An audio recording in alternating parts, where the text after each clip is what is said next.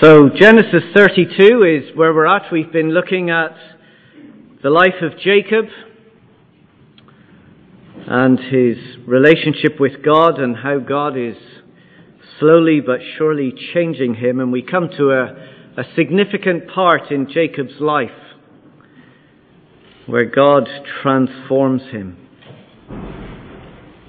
So we're going to read, then we're going to pray, and then look at this word together. So let's read Genesis 32, starting at verse 22.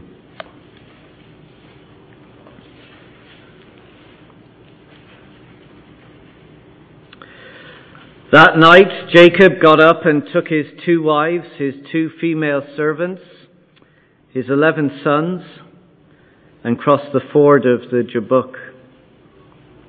After he'd sent them across the stream, he sent over all his possessions. So Jacob was left alone, and a man wrestled with him till daybreak. When the man saw that he could not overpower Jacob, he touched the socket of Jacob's hip, so that his hip was wrenched as he wrestled with the man. Then the man said, "Let me go, for it is daybreak." But Jacob replied, "I will not let you go unless you bless me." The man asked him, "What is your name?" "Jacob," he answered. Then the man said, "Your name will no longer be Jacob, but Israel, because you have struggled with God and with humans and have overcome." Jacob said, "Please tell me your name." But he replied, "Why do you ask my name?" Then he blessed him there. So Jacob called that place Peniel, saying, "It is because I saw God face to face, and yet my life was spared." The sun rose above him as he passed Peniel, and he was limping because of his hip. Therefore, to this day, the Israelites do not eat the tendon attached to the socket of the hip, because the socket of Jacob's hip was touched near the tendon. Well, let's pray and ask for God's help.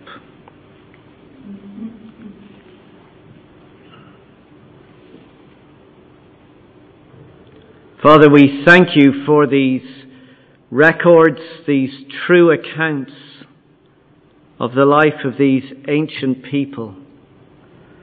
The living God, the same God that we worship today, working in the lives of people just like us.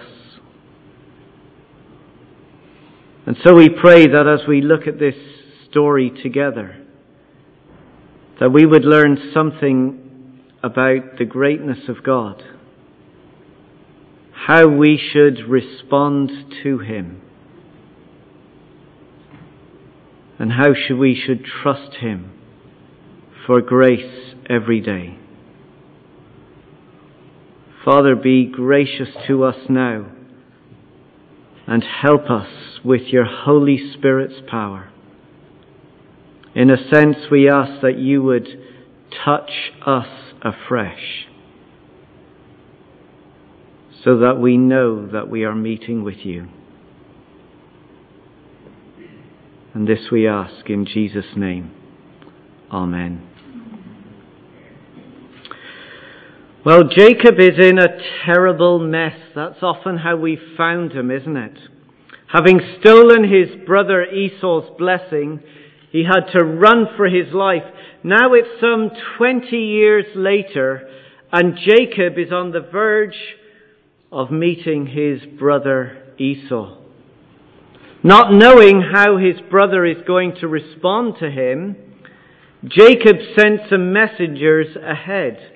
Have a look back at verse 6, chapter 32, verse 6. So he's getting ready to meet his brother, and he sends messengers ahead. Verse 6, when the messengers returned to Jacob, they said, "We went to your brother Esau, and now he's coming to meet you. And 400 men are with him. This is no welcoming party. This is an army.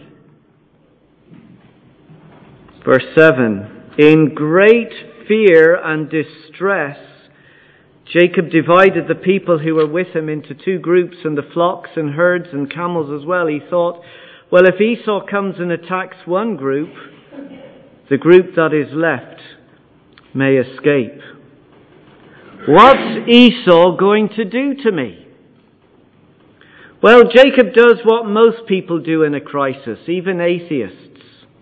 They cry out to God. Look at verse 10. I am unworthy of all the kindness and faithfulness you've shown your servant. Verse 11. Save me, I pray, from the hand of my brother Esau, for I am afraid he will come and attack me. Now, full marks to Jacob for crying out to God for salvation and help, because that's a good thing, right? But you know what? It can also be a painful thing. You see, when God intervenes in our life, it's not always comfortable. Sometimes it feels like a wrestle. And so after Jacob prayed, he sends on all his family and all his people and all his servants ahead of him. Verse 24. So Jacob was left alone. Now, can you picture him there? In the darkness of night, filled with fear about his brother, all alone. And God spoke softly to Jacob. Don't be afraid, my son. I'm with you. No harm will come to you. Be at peace. Except that's not what happened, is it? Let's consider Jacob's wrestle. First, we are perplexed by God's ways. We're perplexed by God's ways. Verse 24. Jacob was left alone. And out of nowhere, he's body slammed to the ground. A man, verse 24, wrestled with him till daybreak. Rather than resting in peace, he finds himself wrestling all night. And what's perplexing for us is the identity of this wrestler. Look at verse 28. The man said, your name will no longer be Jacob, but Israel, because you have struggled with who? With God. In fact, Jacob goes on to confirm it in verse 30. Jacob called that place Peniel, saying, it is because I saw God face to face. Now, yes, later on in other scriptures, it is referred to the angel of the Lord, a person representing God. But what we're to get here is that this is no dream or vision. This is a full-on, in-person wrestle with God. And it seems Jacob is not going to give up too easily. Verse 25. When the man saw that he could not overpower him, when he saw that Jacob wasn't giving up, he touched the socket of Jacob's hip, so that his hip was wrenched as he wrestled with the man. Now you mightn't be into MMA, but you know that if you're going to cause a strain to your opponent, you have to land a big heavy blow. Well, as God wrestles with Jacob, he just touches Jacob's hip. And he's left with a hobble and a limp. What awesome power! With just a touch, God strikes him. God injures him. God causes him pain. Well, you say, God can't do that. Isn't God tender and gracious? Isn't God the one who's gentle and kind? No, my God doesn't do this kind of thing. But He does. It's perplexing. It's troubling. You see, it seems we can cope with a God that we invite into our presence to bring His peace. But we don't do so well with a God who invades our life and causes a fight. We like a God that we can control and a God who does what we say. But a God who comes unannounced and weakens us. Well, isn't that perplexing? Why would God wrestle with Jacob like this? Why would God touch him and cause him harm? Why take him out? God can't do that sort of thing. Well, sometimes God doesn't fit into our manageable box. Sometimes God does confront us. Sometimes God goes on the offensive. It seems God can bring discomfort, and He will allow trouble so that we might face God and perhaps deal with God. Sometimes He needs to get our attention, and sometimes it's in the times of wrestling that He gets it. Make no mistake, God is no more loving in times of peace. And He is no less loving in times of turmoil. It's just that God works in all kinds of different ways. So first, God's ways are perplexing. Second, we are transformed by God's touch. We may find God's ways perplexing, but they lead to a transformed life. Look at verse 26. In the midst of the wrestle, the man said, "Let go, for it is daybreak. Surrender, Jacob. Submit." But it seems Jacob isn't for letting go. He's stubborn. He's refusing to give up. Now this is a high-risk strategy on Jacob's side, isn't it? Because the last time he refused to let go, he gets touched and he's severely weakened. Who knows what will happen if God touches him again? He could die. What's going on? Well, this is more than just plain stubbornness and stupidity. This is an act of faith. You see, Jacob's life has been filled with struggles and fights. He's always trying to get ahead, cheating and lying to get what he wants, looking and searching for the blessed life. Now it seems God is going to struggle with Jacob. And Jacob must learn that it's not what he wants in life, but who he needs in life. Not what he wants, but who he needs. So God brings him to a place where his life is changed and transformed. There's 3 steps or 3 moves in this wrestle that show us how we can have a transformed life as we meet with God. First, submission. Again, let's read verse 26. The man said to Jacob, "Let me go, for it is daybreak." But Jacob replied, "I will not let you go unless you bless me." Jacob's not letting go, not because he thinks he's more powerful than God, but because he finally realizes that God is stronger and greater than him. All his life he's been scheming and deceiving, trying to plot and plan his own way in life. Now he finds himself in a place of weakness and helplessness. He's literally been brought to his knees. Here is a man who stopped fighting with God and has surrendered to God. So first, there's a submission. And then second, there's a confession. Verse 27. The man asked him, "What's your name?" Well, it seems quite a pointless question because, of course, God knows who he is and knows what his name is. So why ask him what his name is?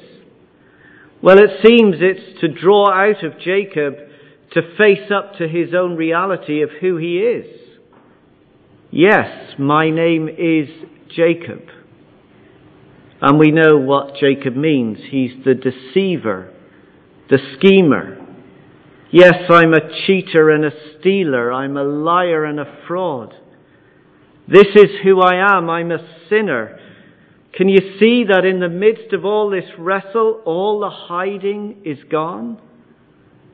Jacob freely admits to who he is. And then third, there is desperation. You see, through the wrestle, Jacob is confronted and challenged by God. And at last, Jacob finally sees it's no longer about what he wants for himself, but who he needs. Read verse 26 again. Then the man said, "Let me go, for it is daybreak." But Jacob replied, "I will not let go unless you bless me." I need you, God. I need your help. I need your blessing. I'm desperate for you. In fact, Jacob knows that by hanging on and not letting go, he could die. God could touch him again. But that's just how desperate he is. I need your blessing so much, I will die for it. He's desperate for God, and he will do anything to experience God's blessing in his life.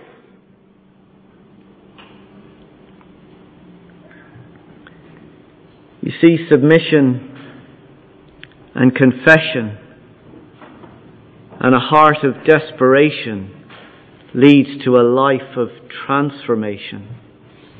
Verse 28.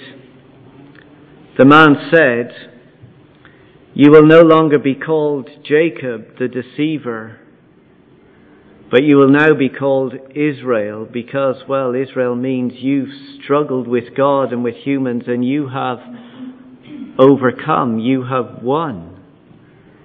Jacob is given a new name. Israel will now be your new name. This is a mark of victory. Well, that's strange, isn't it? That Jacob is overcome, that he is victorious. Does that mean Jacob was somehow more powerful than God? No, Jacob didn't win because God surrendered to him. Jacob won because he surrendered to God.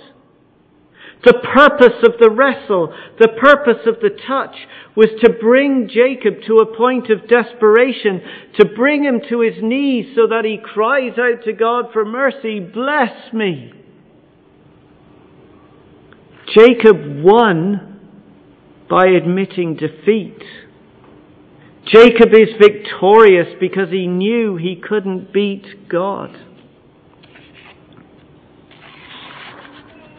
Hosea the prophet later on comments on this very event.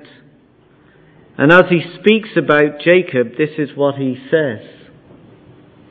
He's speaking of Jacob. He says, as a man, he struggled with God.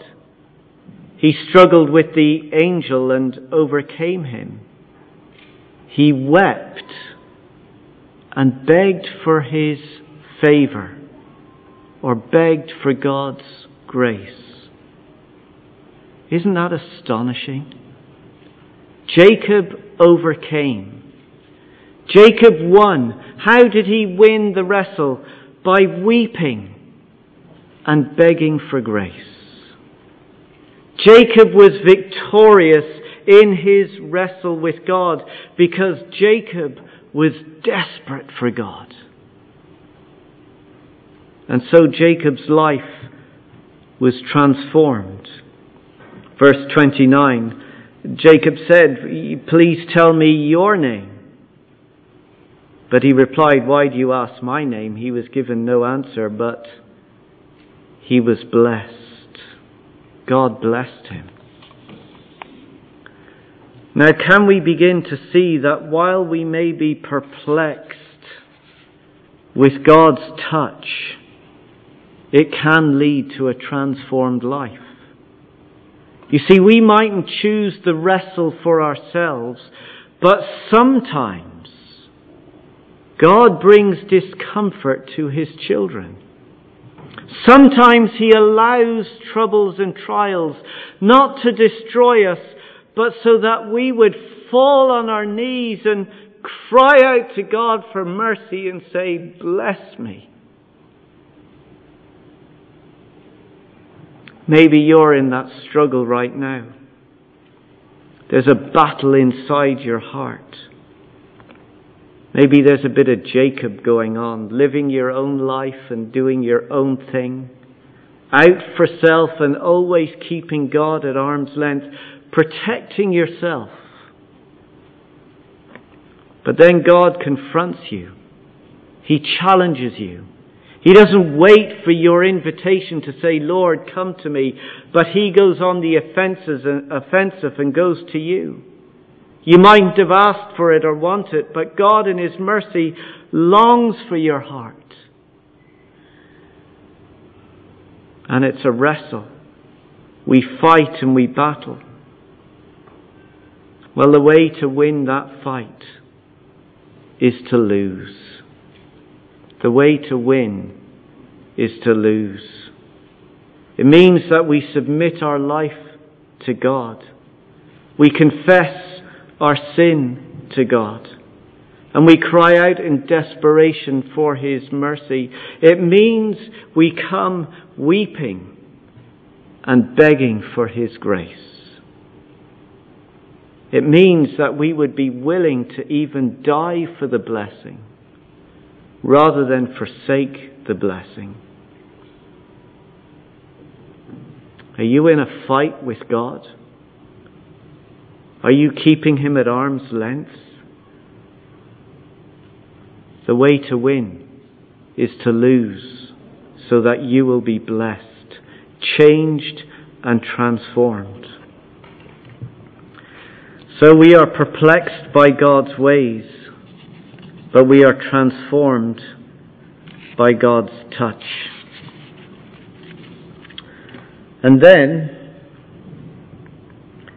we are afflicted by God's grace. Now, doesn't that sound a contradiction? Afflicted by grace? Well, look at verse 31. The sun rose above Jacob, and he passed Peniel, the place where he wrestled with God.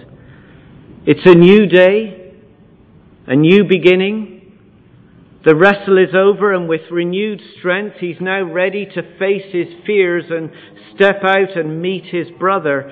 But, look at the rest of verse 31. He was limping because of his hip. Jacob's not healed. It's not removed. The injury is left. God's touch upon his life remains. It's a daily reminder to Jacob that he needs God's grace, not just for one day, but every day. Every time he gets up in the morning and hobbles to the bathroom, every time he gets up on his 2 feet and limps along, Jacob is reminded of his desperate need of God. But isn't that just what Jacob needed as he prepared to face his brother? He was in great fear and distress. He was overwhelmed. Now he's ready to go and meet him. Every step he takes will be a reminder that God is there. God is his strength. You see, once we have God, once we've met with God, once we've done business with God, once we've received his blessing, there is nothing to fear. Not the future, not our life today, not even death itself. No matter what life can throw at us, there is nothing to fear. Sometimes we go through times of struggle and suffering. It could be a difficult relationship. It could be a temptation that just keeps reoccurring, or a weakness. Maybe it's a particular illness or a recurring pain. And in the trouble we pray and we ask for God to take it away. We long for things to change, to be different. Well, perhaps God will bring about change, but what if He doesn't? What if we walk the rest of our days with a limp? I don't pretend to know all of God's ways and His working. But what if that struggle, what if that suffering is God's means of keeping us dependent and desperate for Him? What if that limp is a means of knowing God's grace and blessing every day? What if that weakness is a means of finding strength in every fear we face? You see, grace comes to us from God in all kinds of packages. Sometimes it comes in healing. Sometimes it comes in affliction. The Apostle Paul knew this, didn't he? Why don't we go to 2 Corinthians chapter 12. 2 Corinthians chapter 12.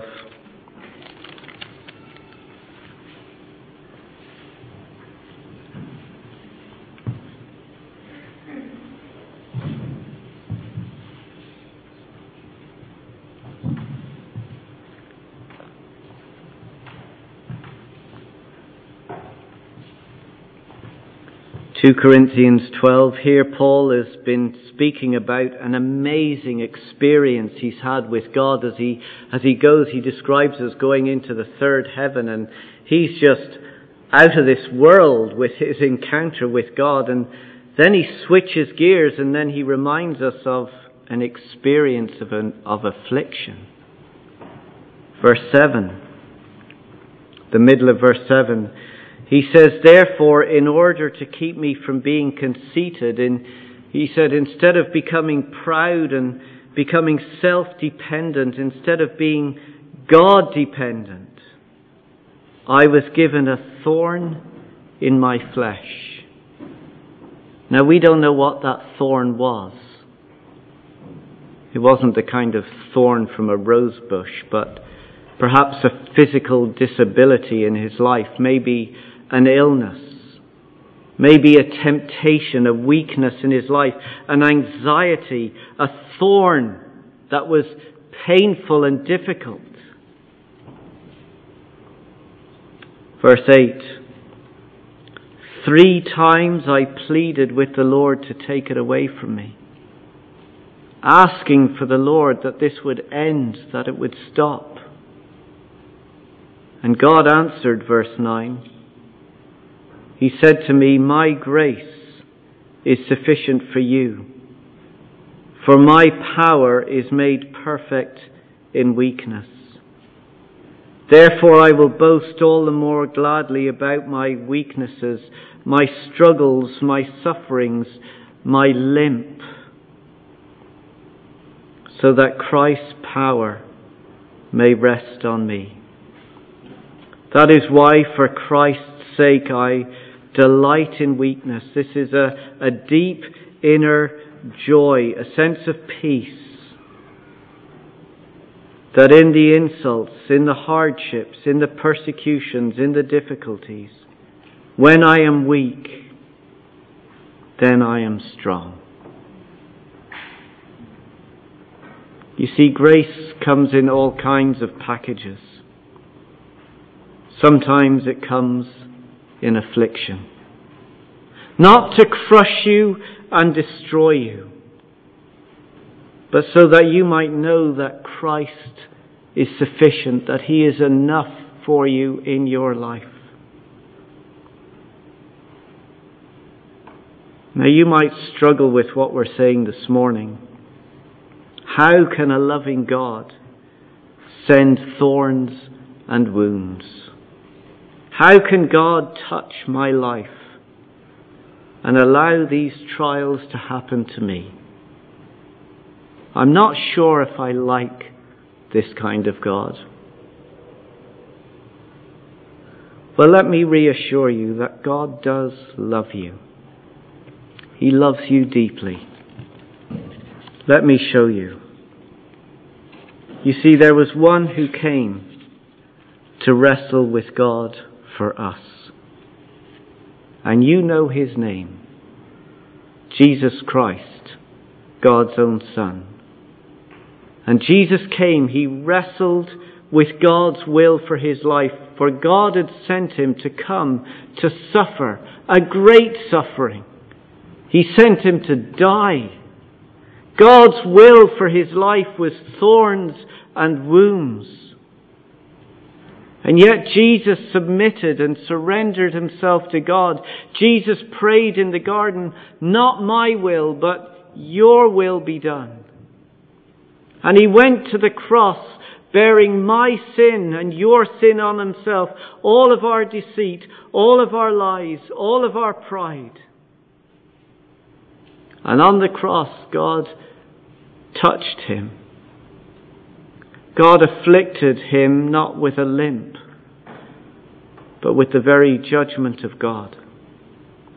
Jesus was afflicted for our sin. Jesus suffered the thorns of judgment so that you and I would never have to. He faced death. He overcame death. Jesus won by losing. And so now, as we trust in Him, we can come to God our Father through Jesus and receive from Him grace for all of our troubles. We can come to God in all our fears and worries. We can freely enter into His presence without any concern whatsoever and receive from Him His generous, kind and good gifts, all that we need for life. You see, God is not out to crush you or destroy you. He loves you. And if ever you doubt it, look to the cross. And you will find His words, my grace is sufficient for you. And we will be able to say with confidence, when I am weak, then I am strong. Let's pray.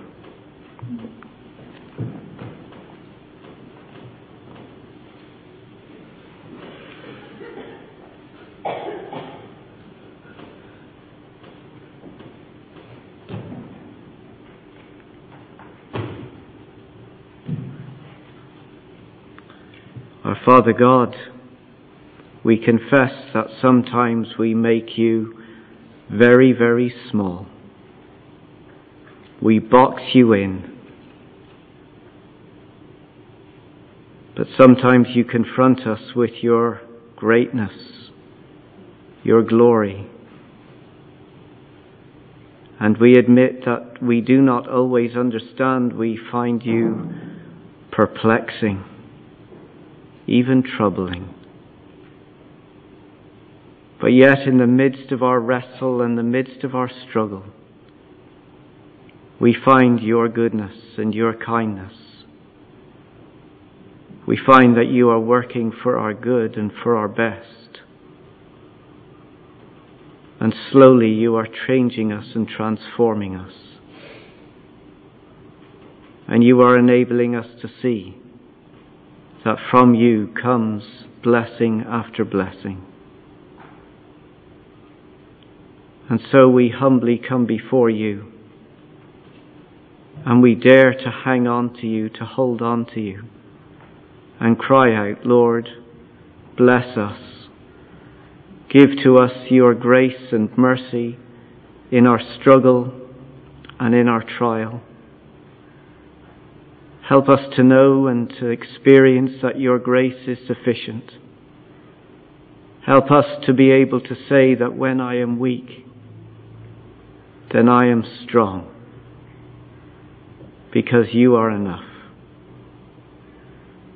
Father, for anyone here today who is finding that battle hard, will you pour out your grace into their life?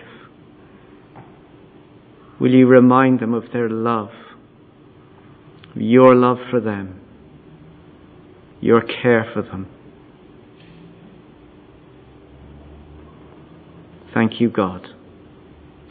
Amen.